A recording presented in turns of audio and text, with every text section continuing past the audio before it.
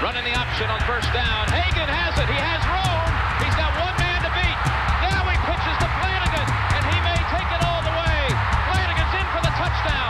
McKinley Wright from the logo. Oh, got it!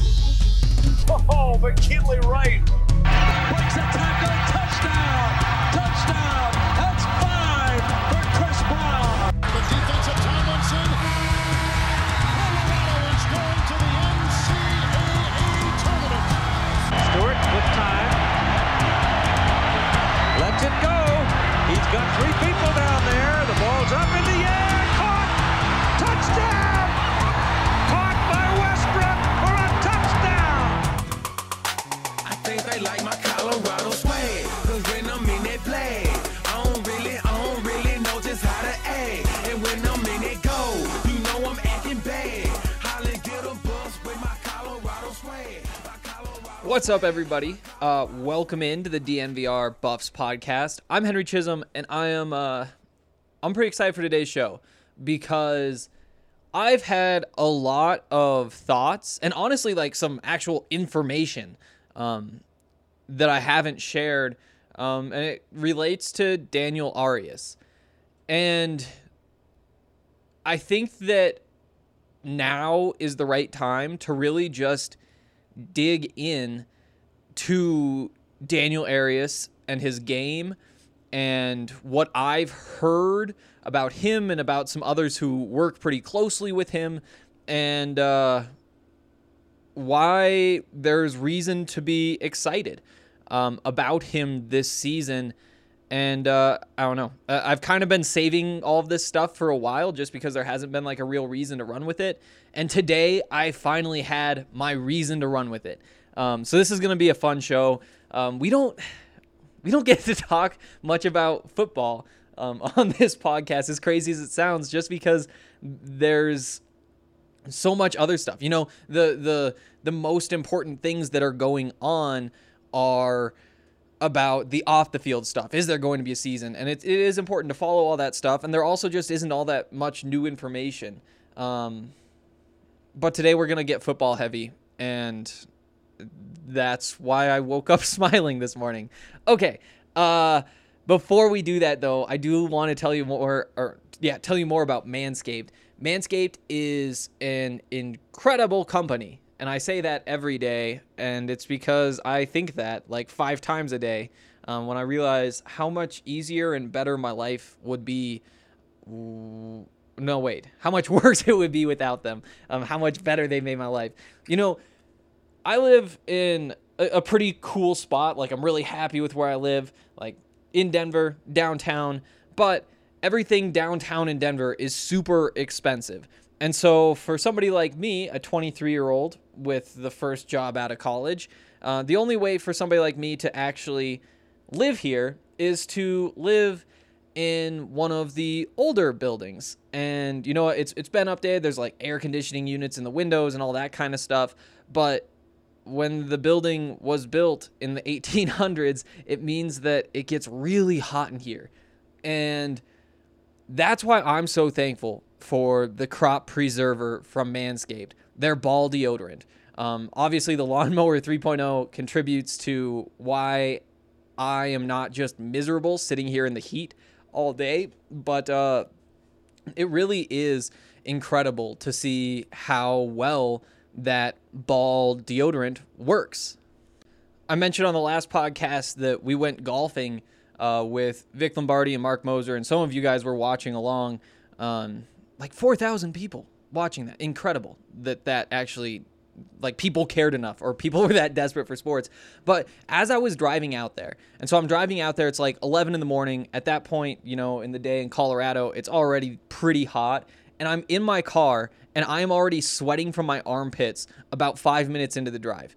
And it's crazy because I think, like, I was standing there putting on deodorant for probably 15 seconds per armpit, just like watching it all turn white. And I was like, I know that today I'm going to need quite a bit because it's going to be hot out there and I don't want to be all sweaty. I'm wearing a black shirt. And immediately it was a problem. But all day I had no issues below the belt. And that's just been so true every day in this nice, hot apartment. I really cannot recommend that product enough. If you want it, the best way to get it is to get the Perfect Package 3.0. You get the Lawnmower 3.0, you get that, you get the Crop Preserver. There's a pretty crazy discount for getting all of that stuff together, and you can check that out if you want at manscaped.com. Use the code DMVR20, save 20%, get it shipped straight to your door. It's good stuff. Okay, so let me talk first about why we're digging into Daniel Arias today. My Athlon Sports college football preview got here this morning. It's one of the best days of the year when that happens. The day that Phil Steele gets here, which is, I guess, Phil Steele, you guys probably know who that is. If you don't, longtime college football analyst. He works for ESPN, but his big project is his college football preview, and it's pretty widely considered the best one. And he puts a lot of work into it. It's really good stuff. And the Athlon Sports preview I enjoy as well. That one got here today. But basically, that's my Christmas. Is oh boy, here's my chance to read about all these teams. And then you read about somebody, you're like, oh wow, no way, Tulane's going to be sick this year? Let's go back and watch some Tulane games from last year. And I don't know, it's just so much fun. But obviously, you get the preview. What's the first thing you do? You flip to the Colorado Buffaloes page. And there's some kind of disappointing stuff in there. They have a bunch of the stats that matter and, confirms a bunch of the things we saw. They struggled to get splash plays on defense. They couldn't score in the red zone, and there's a whole bunch of that kind of stuff that we'll be talking about and kind of have been talking about. The first paragraph is talking about this offseason for the Buffs and basically what happened. It's about 3 sentences. The first words are Mel Tucker's sudden and shocking departure. And then it gets into the coronavirus and how that means that there were no spring practices. It's just stuff that if you had seen it a year ago, you'd be like, there's no way this is real. Mel Tucker is leaving already, and he's leaving 2 months after most teams have changed coaches, and then spring practice gets canceled because of a pandemic. What is this? So there is some pretty dark stuff, but there is one really interesting bright spot in here, and I'm so excited to dig in. So there's a bunch of different sections. The team information, key Buffaloes, key losses, 2020 schedule, 2019 results, numbers to know, advanced stats, the individual stats, all of that kind of stuff. There's also the Rising Star box, where there's one name and 3 sentences. That name is Daniel Arias. And I'm not just going to give you too much information about what's in here because they do charge for this, and I don't want to... As somebody who writes for a company that has a paywall, I feel like I can't just be reading what's going on to all of you. But they do say that he's impressed the coaches and teammates in practice for a couple of years, and that it might be his turn now because the Colorado receivers have been so deep. There's always somebody who deserves more touches and just is covered up. And you'll remember Laviska Shenault being that person a few years ago. He's waiting behind Bryce Bobo, Shea Fields, those guys. And I'm not going to try to name any more receivers because I could be off by a year, because the truth is I was not covering the team at that time, so I don't know who exactly was covering them. And hey, there we go. Just discredited myself on my own podcast. But Daniel Arias is an interesting name to see right there. What do we know about Daniel Arias? We know that he is a freak of an athlete. The Buffs list him at 6'4", 205 pounds. He's fast. He's strong. RK might not like me telling this story, but when we went out to the protest, it was me and RK, or I guess that one wasn't necessarily a protest. It's more of a march. It was a pretty protesty march, though. You can call it both. But the Buffs march about a month ago. I was out there with RK and Allie. RK and Allie are walking up. I'm parking. I see him. I walk over, and about 30 feet behind me is this massive man massive man, and his girlfriend. And RK looks at me and says, "Who is that?" And I was like, "That's Daniel Arias." And RK probably doesn't like that because I think he would not like people knowing he didn't recognize him. But that's the truth, and that's what happened. And there's a reason that he, out of all of the people who were at that march, there's athletes from all the sports, a whole bunch of the football players, assistant coaches, media people, so many people who you'd be like, who's that guy? And the guy that RK points out was the 6'4" muscular, just specimen who's walking in. So there's just some information in case you haven't spent time around Daniel Arias, and I think I've only talked to him twice, I believe. But he's a big guy. He's an athletic guy. We've also watched him play some football, but not a whole lot. He's played a lot of special teams. That's really what he's been known for, and he's been very good because he does have all the traits that you look for in a special teams player. He can run down the field very fast, and he's big enough to make a play when he does it. He's tough to block because he is so big. Also on special teams, you don't have too many difficult responsibilities, at least in terms of the mental side of things. It's pretty simple. Stay in your lane and then go get the ball. So there you go. And he has excelled. He has 3 total catches in his career for 72 yards. 2 of those catches were last year, 1 the year before. He had the touchdown the year before. Honestly, what he might be most remembered for by Bucs fans is the drop in the end zone. That was the Nebraska game. And it was ugly. It was really ugly. And I've written a couple stories about Daniel Arias, and we have like a photo service that sends photographers to basically every sporting event in the United States, and then we get their pictures, and that gives us a whole bunch of options because basically there's somebody taking pictures at every Buffs game. There are, I think, 2 pictures of Daniel Arias where he is like the main subject, and one of them is that drop right at the moment that you can see that it has hit his hand and it is not going to be held onto. And the other picture is him running into one of his guys on special teams and knocking the ball out. It's not a great look, because we haven't seen a whole lot of him, and there are some problematic things that he has done in the few times he has seen the field. Again, he's a young guy, and he's super talented, and a lot of players make mistakes, and I know that those mistakes have eaten at him.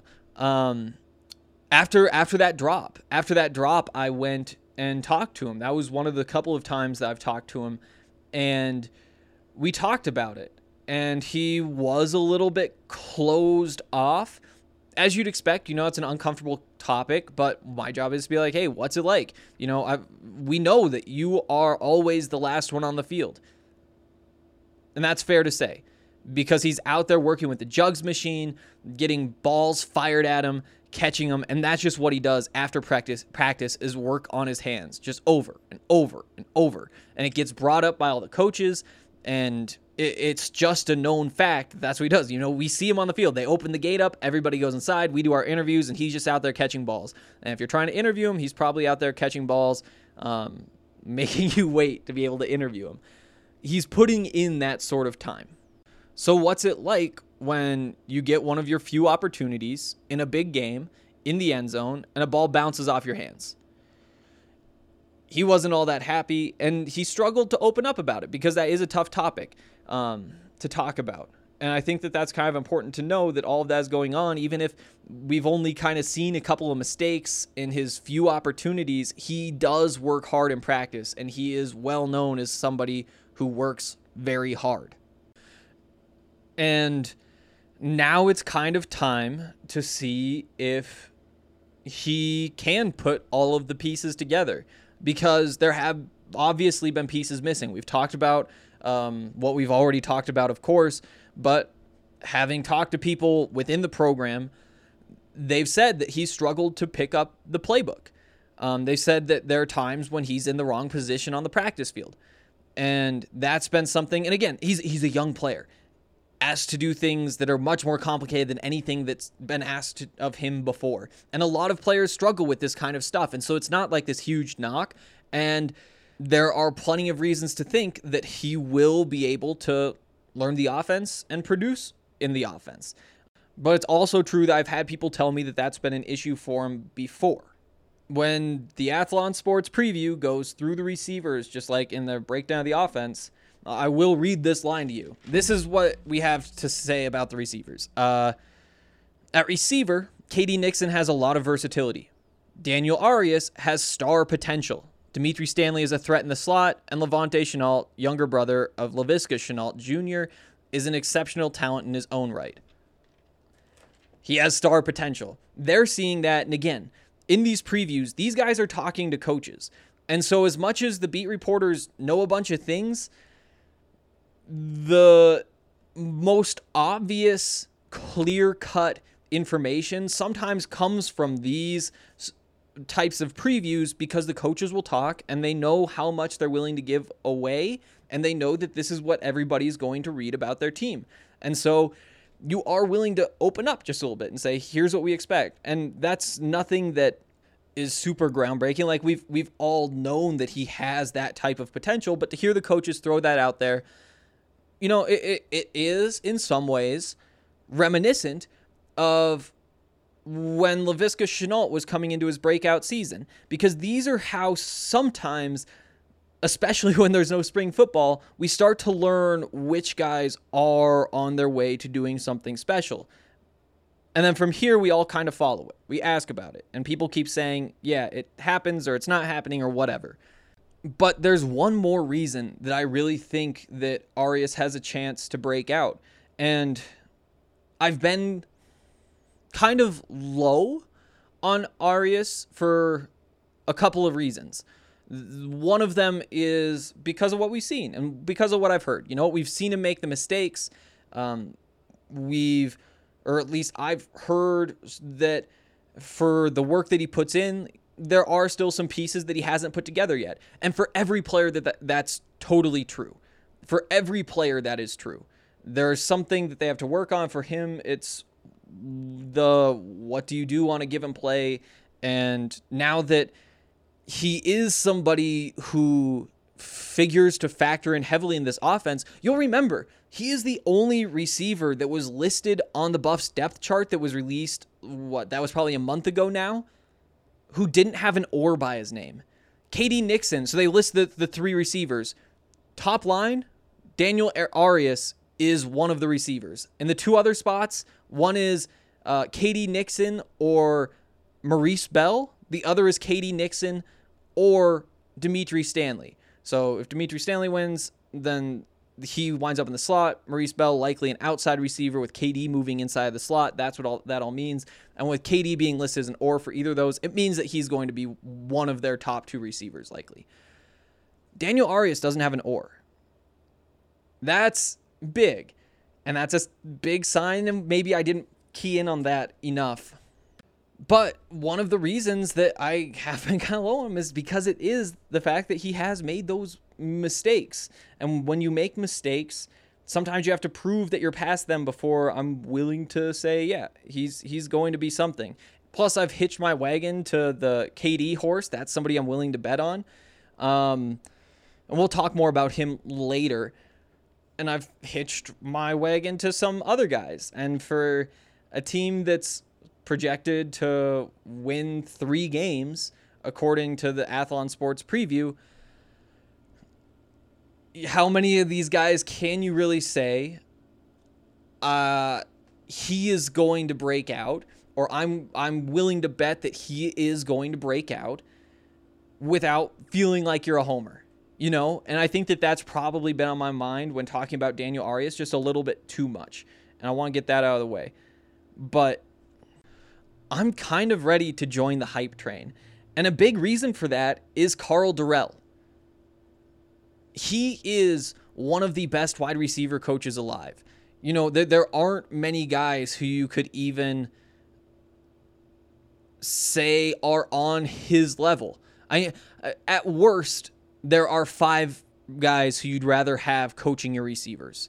You know, pulling those names is kind of tough. Daryl Drake was one of those guys who, along with Carl Durrell, was kind of seen as the elite of the elite in terms of receivers. You know, he was Larry Fitzgerald's receivers coach all the way, for a lot of his career. Just a couple years ago, went to the Steelers and, you know, was there for Juju Smith-Schuster's breakout. And this is kind of a weird story bringing up, but he died last August at 62. But before his early death, you know, he was still coaching, and it was kind of him and Carl Durrell who you would look at as the very best of the best in terms of coaching receivers.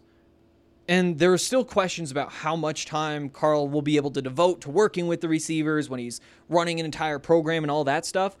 But I think that having him is huge. And this kind of leads me to another piece of information that I've kind of had in my head, but I haven't let out. But during the coaching search, when people were wondering who will be the next head coach, I talked to a bunch of people within the program and asked around. And specifically, when you're talking to people within the program, they know Darren Chiaverini really well. And they know who he's coached, and they've come into contact with people who he's come into contact with.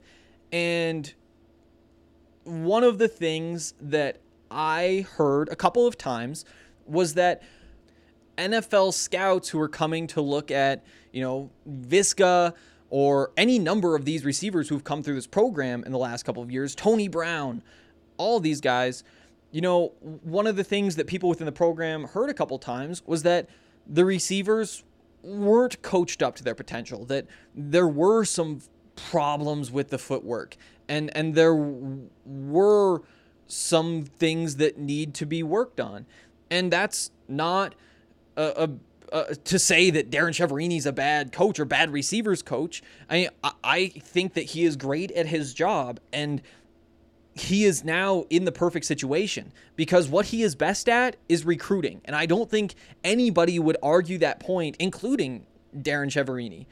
And if this all works out in a way where Darren is out there recruiting as much as he always has, despite now having the responsibilities of being an offensive coordinator and being a play caller, and you also kind of see him take on a partnership, maybe would be the word to call it, where he and Carl Durrell are working closely together, probably along with the quarterback's coach, Danny Langsford, and they are all devoting time to building this offense and figuring out how it's going to run. And then you have Carl Durrell and working a little bit more with the receivers because Darren is spread out among these multiple roles, which is where I think he's at his best because he can coach receivers, but there is a lot on his plate. And so if Carl Durrell is able to spend some more time with these receivers, teaching what he has to teach them, I think that would be incredible because, again, Darren Chiaverini could be the best receivers coach in the Pac-12 and still have a pretty wide gap between him and Carl Durrell. And I think that it's going to be great for Darren as well to see how Chiaverini coaches these, or how Carl Durrell coaches these receivers. Because remember, what Carl Durrell is really known for is being a developer of coaches. That's his thing. Like, he just runs a coaching farm, essentially. And if he says Darren Chiaverini is ready to take this step as offensive coordinator, then I'm convinced that Carl Durrell is going to turn him into a good offensive coordinator and a hell of a receivers coach. And I don't think that Darren Chiaverini was necessarily that far off. It's just, again, you're grading him up against the best of the best. And he's a young coach still. I didn't obviously have a chance to talk to Brady Russell this week, and we covered that in yesterday's podcast, but we did talk on yesterday's podcast about one of the things that Brady had to say, that being able to work with multiple tight ends coaches and be able to learn all the different things that they all know, because they know different things and they teach things different ways, and some things stick better with some people than others. And he says that that's been a benefit for him to have these different voices. Well, the Buffs receivers have kind of only had this one voice for the last few years. And stability is great. Stability is so good. But being able to add another voice without losing Darren's voice, which is a very important voice to have in that receivers room, I think that all of a sudden you could maximize this talent in a way that talent rarely is maximized at a college football level. And I don't mean for this to be a knock on Darren Cheverini. You know, you can look through pretty much any unit that the Buffs have had over the past, honestly, 10, 12 years since they have struggled to make the postseason. And again, there will be plenty of flaws. There's a reason that these teams are losing, and it isn't just because they don't have talent.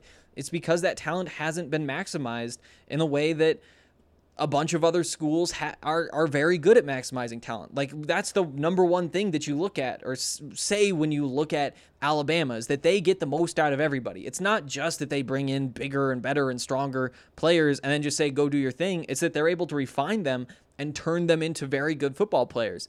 And I mean, as the Buffs kind of continue this rebuild and try to get back to the level that they are totally capable of, and I think that they're capable of returning to that level with a coaching staff that is very similar to this one. I mean, I think it's going to take a couple years, and that's why I'm not willing to say with this coaching staff, because there's going to be turnover every year.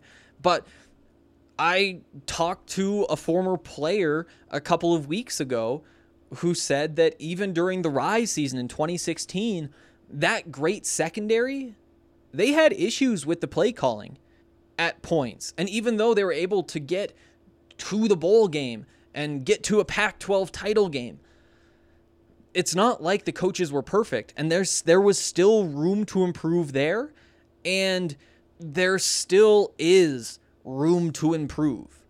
And there's room to improve in other areas too, you know, in the recruiting, bringing in better talent, you know, bringing in more money from boosters.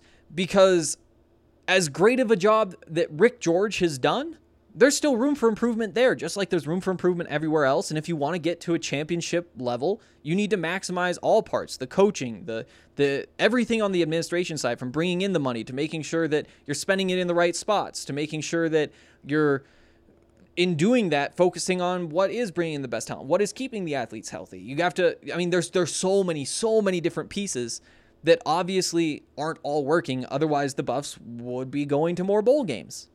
And I think that now that you have this Karl Dorrell, what can he get out of Daniel Arias when working with Darren Cheverini, who's been there every day and has been coaching him every day and has at least gotten him to this base where there's breakout potential. There's all Pac-12 potential this season. And he knows what's worked and what hasn't. And maybe you need Karl with a different coaching style to break through. I think that Daniel Arias is going to be one of the case studies on this team, just because there are so many questions you can have about what's going on. I mean, what is this offense even going to look like? How is it going to be up-tempo? I wouldn't be surprised. Is it going to be heavy? Are they going to emphasize running the ball more? Are they going to be able to have a passing attack? Is it going to be a bunch of RPOs? Is it going to be whatever? But one of the questions is, and one of the more exciting questions is, now that we have one of the best wide receiver coaches in the entire sport, what does that look like? When you have a guy who's 6'4" and is fast and is strong and has spent this much time working on his hands, and again, we saw that every single day. What does that translate to? And I think that when you have a Darren Cheverini and you have a Karl Dorrell working together to combine what they have as coaches, there's a really high ceiling for guys like Daniel Arias, for guys like Brendan Rice, for guys like Vontae Chenault, Dimitri Stanley, who we've already seen, Katie Nixon, who may be this type of weapon that gets to move around the offense and unlocks everything. I didn't mean for this to go 30 minutes, but here we are. But yeah, I do think that this rising star thing, that combined with the fact that he was listed without an or in that depth chart, the fact that he has spent so much time working on his hands, the fact that now he's had time to learn how to fit into a college offense, because, you know, all of these guys in high school, it's pretty easy for them to win. You know, Ashad Clayton, you give him the ball, he's going to run for 7 yards. That's just going to happen. It doesn't matter if he's supposed to run right and he runs left. He is just that talented. And I don't think that was a problem, but things get a lot more complicated at the college level. You know, for Daniel Arias in particular, somebody who does have his skill set where he is big and he is fast, that is unstoppable. You could have him run to the end zone, stand there, and then have the quarterback lob up a ball, and he's going to catch that 75% of the time in high school. That makes the transition even tougher. And so I don't want to knock him too hard or have you guys take away. Well, here's why I haven't shared all this information this explicitly before. It's because I don't want people to think like, oh, Daniel Arias, he's dumb. Because he isn't. It just takes time to learn an offense. And with sports fans in particular, it's so quick to spiral. Or the fact that the receivers at Colorado haven't been as polished as the receivers at Alabama, where these scouts are going, at USC, where these scouts are going. Because remember, it's not like NFL scouts are just going to every single school. They're going where there are talented players. They're going to where there are guys who are getting drafted.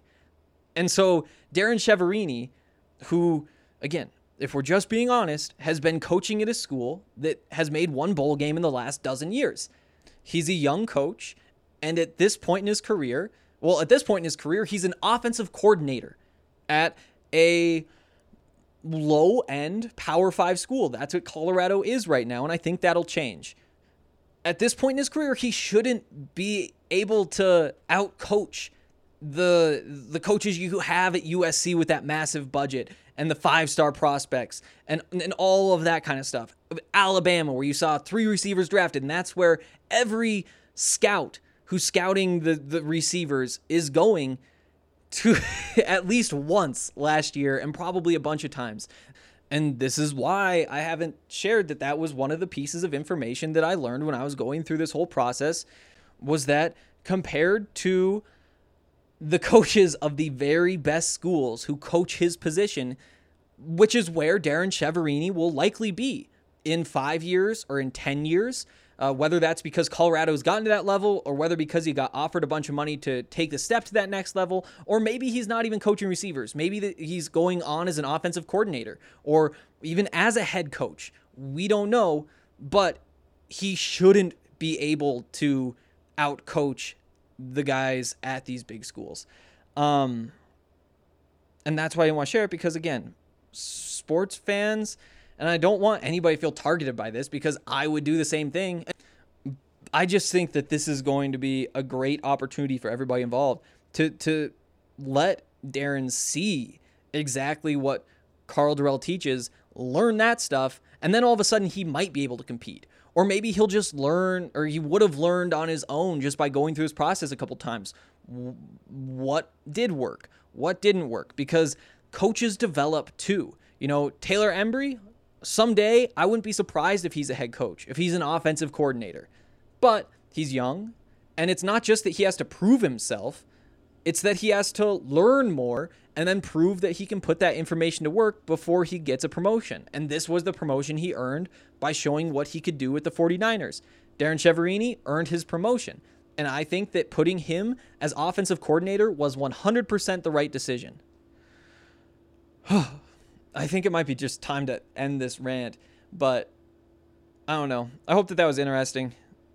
The point of all of this, and what I hope you take away, is that I think Daniel Arias is going to be a very good receiver. And that transition happened for me this morning.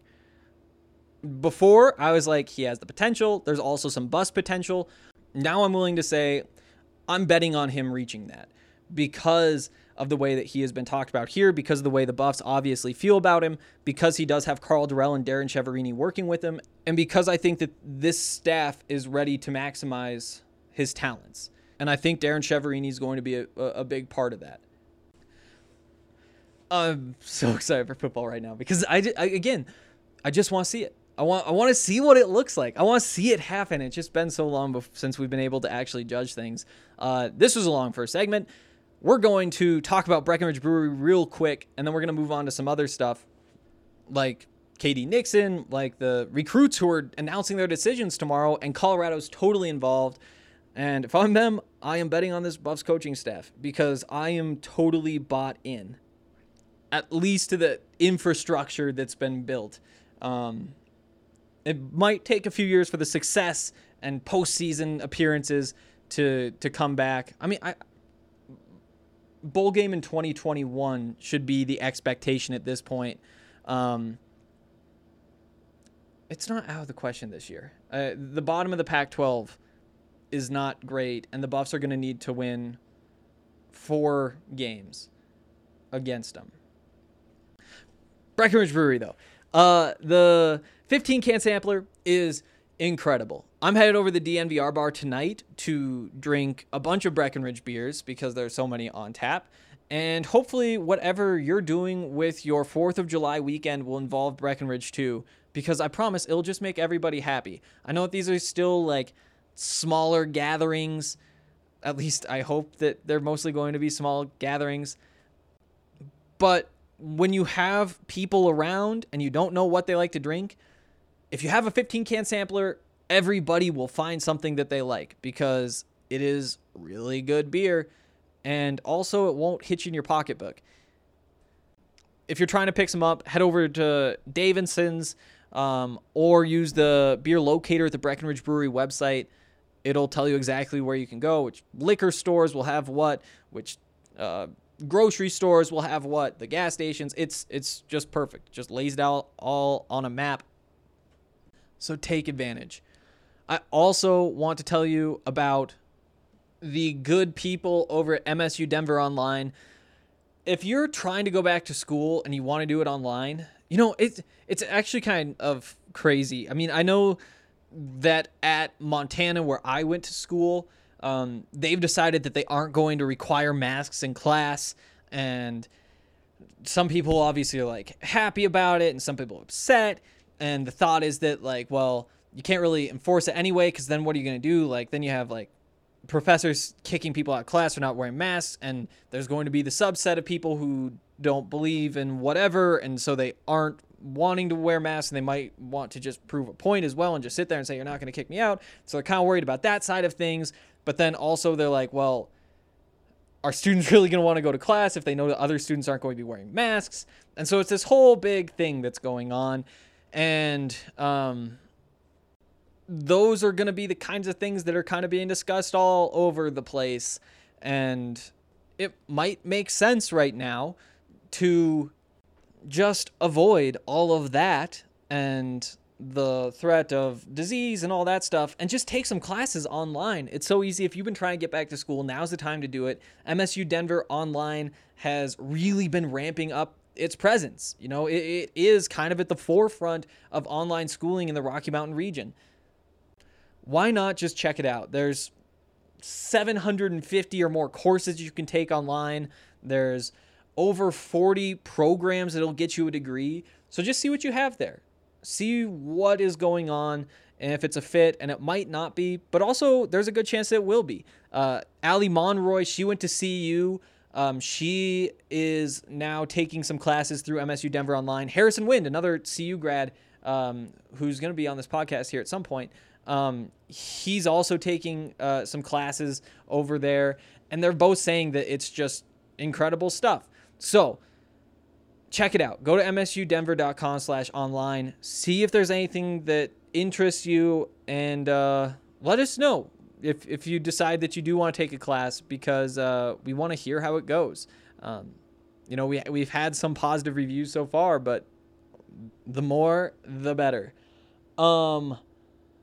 Okay. Wow. I still have so many more thoughts about that, but obviously we don't just want to talk about that all day. Again, the bottom line is I think Daniel Arias is ready to take a step. I think that Darren Cheverini, again, coaches have to develop too.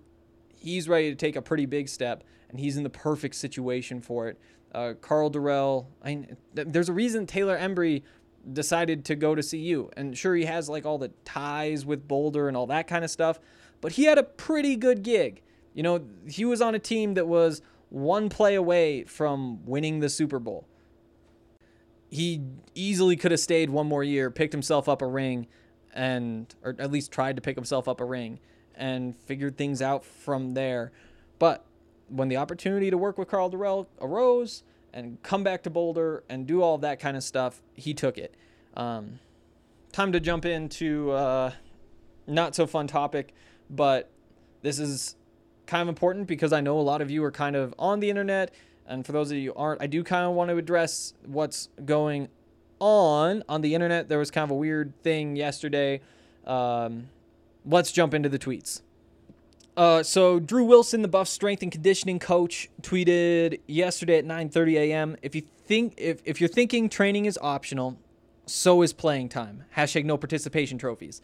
For the most part, people were on the same page with Drew Wilson.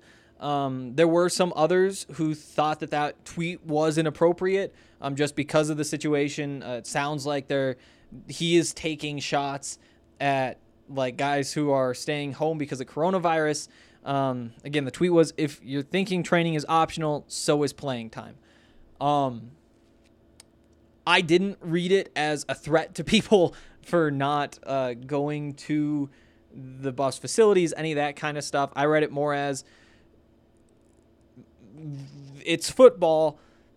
Whoever is the best player is going to play, and that's never going to change. And there might be some other conversations that need to be had about, like, there is that pressure. I mean, if you want a career in football, you better be working out. Easiest way to do it is to go into the Buffs facilities. Might be a little bit dangerous. You are spending some time around a lot of guys. But if you opt out, then you better be training on your own. And they have access to the training information. They can go to other gyms. They could have home gyms, whatever. I read this tweet as, if you're not working, you're probably not going to be the best player. And in that case, you're not going to play. And I don't want to really dig too deep because this is kind of contentious. But again, it's what's going on in Buffs country, and so I do think that we need to address it here. A few hours later, Kanan Ray, who, he was listed as the starter at right tackle. I think that odds are that's where he's going to wind up, is at that starter. He was the starter out of camp last year, and then Arlington Hambite transferred in. He took the left tackle job, pushing Will Sherman to right tackle, and Kanan Ray was a backup.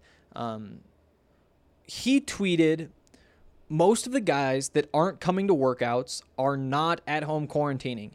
Some are out in places that have a higher risk of catching the virus than our controlled setting.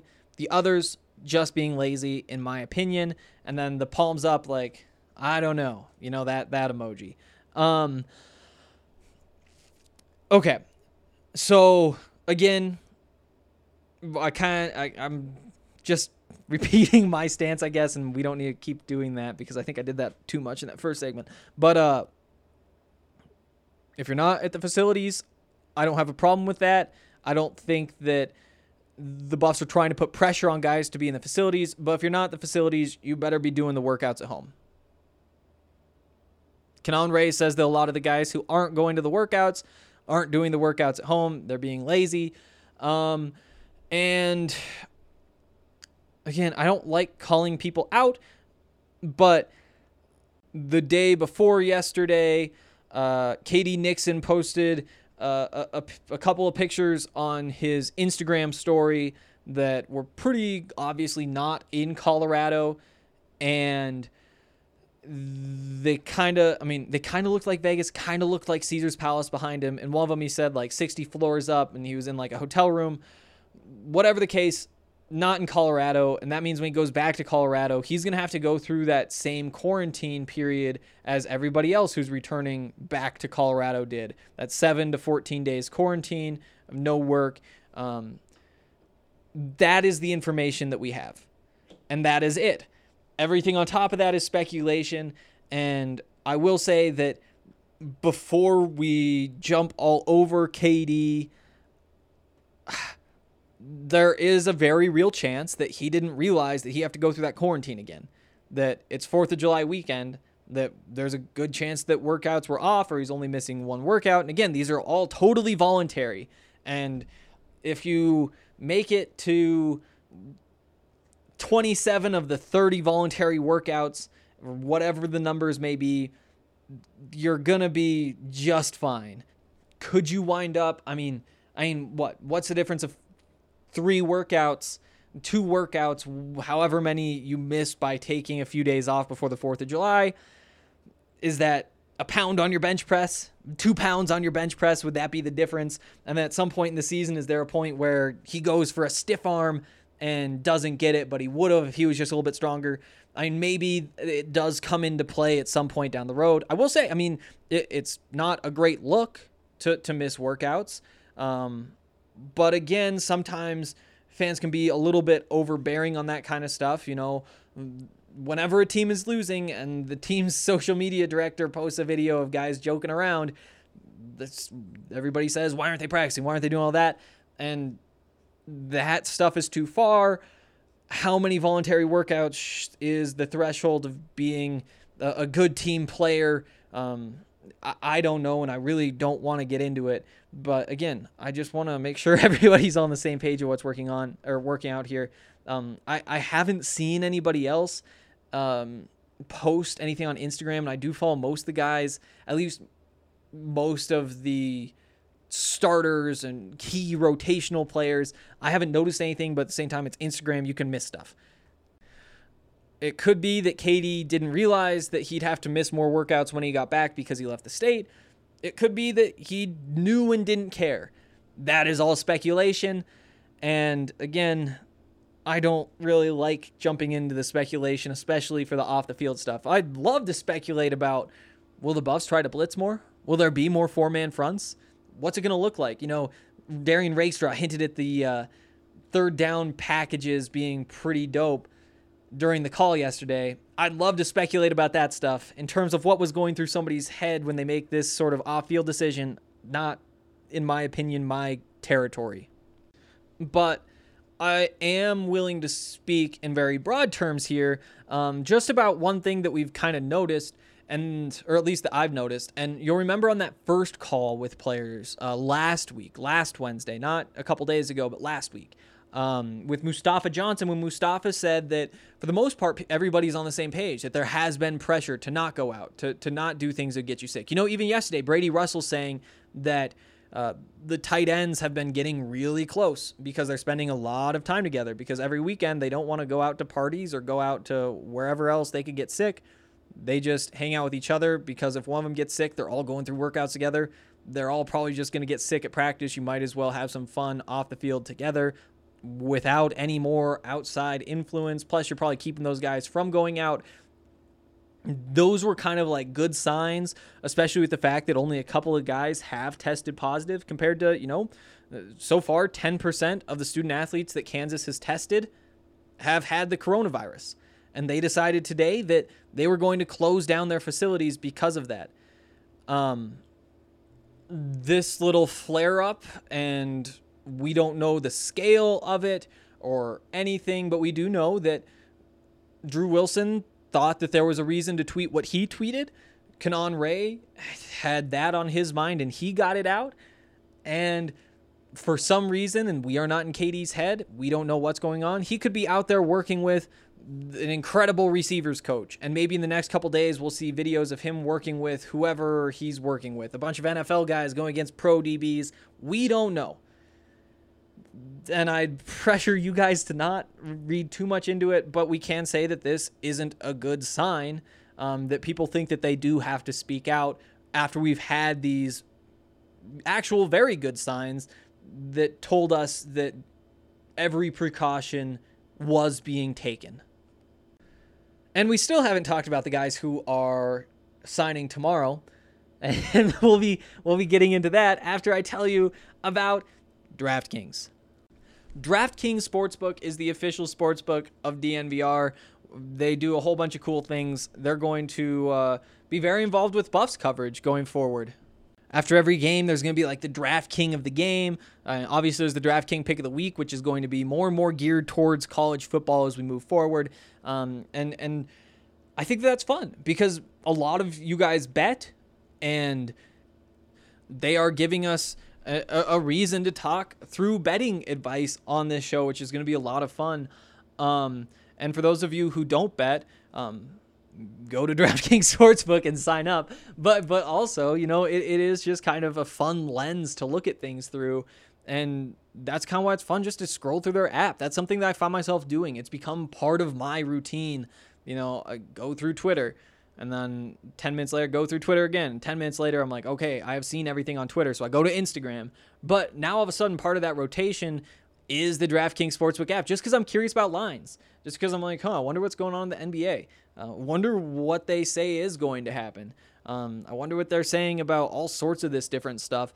And I would implore you to download the top-rated DraftKings Sportsbook app to do that, but then also to bet and make yourself some money when you see something you do like.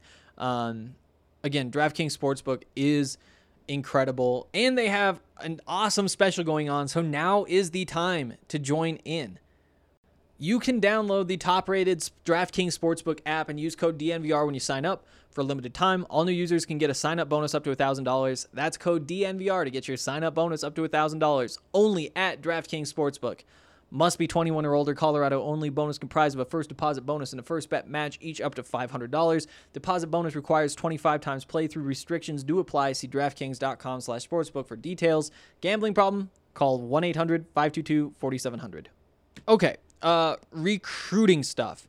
So actually there's one decision that's coming today, and that's Jameer Johnson, a cornerback, 4-star, the type of guy that the Buffs need to add. You know, right now they're kind of trailing in the recruiting rankings for a couple reasons. The big one being that they just haven't signed many people yet, which is what you'd expect. You know, it's the same thing that happened last year, even when they had a coaching staff in place.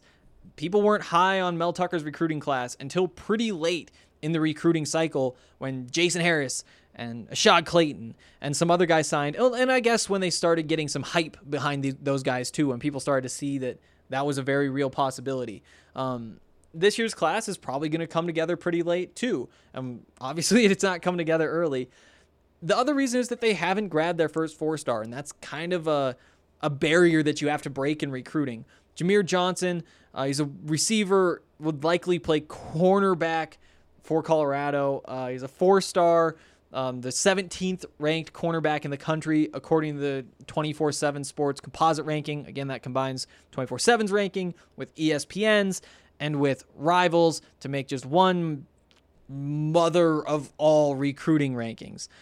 He's making his decision today, and that should be coming the next couple hours. So if you're listening to this, maybe Google his name right now and just see what he decided.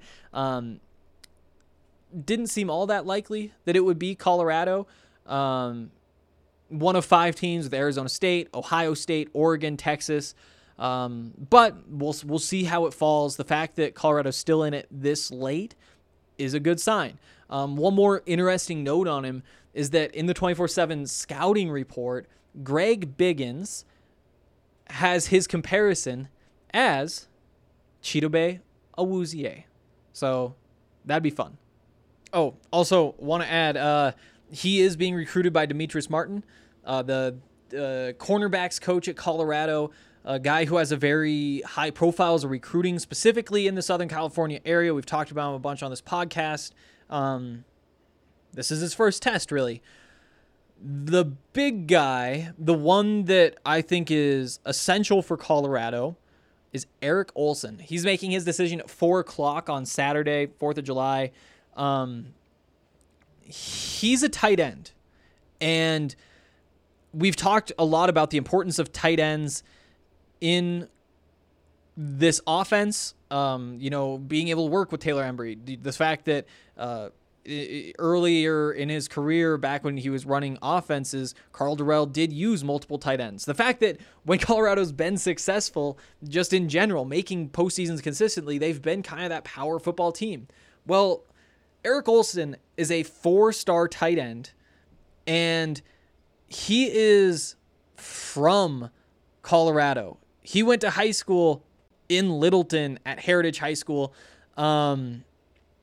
He's narrowed it down to UCLA, Stanford, Washington, Notre Dame, and of course Colorado. 1-5, and I think that this is going to be big for this coaching staff going forward, because the Buffs have struggled to keep the high-end in-state recruits at Colorado. They've been leaking out, and this would be one that would be big to shore up. And I think that when you look at who he is, a tight end, with the opportunity to come to an offense that likely will feature tight ends, to work with Taylor Embry, a lot of things are working in Colorado's favor, especially that he wasn't able to go to in-person visits at these other schools. And it's tough to commit somewhere blind. And I think that gives Colorado a leg up, because, I mean, I'm sure he's been to Boulder a few times in his life. These are kind of the big names to watch these next couple days. So keep an eye on those. I wanted to get to so much more stuff today, but there just wasn't time. I'll be back at some point this weekend because there's just too much left to talk about. Again, I want to make my takeaways from this podcast as clear as I can. I'm on the Daniel Arias hype train. You know, every player has flaws, either that or they play like Visca. And even Visca got hurt quite a bit, and he had that flaw too.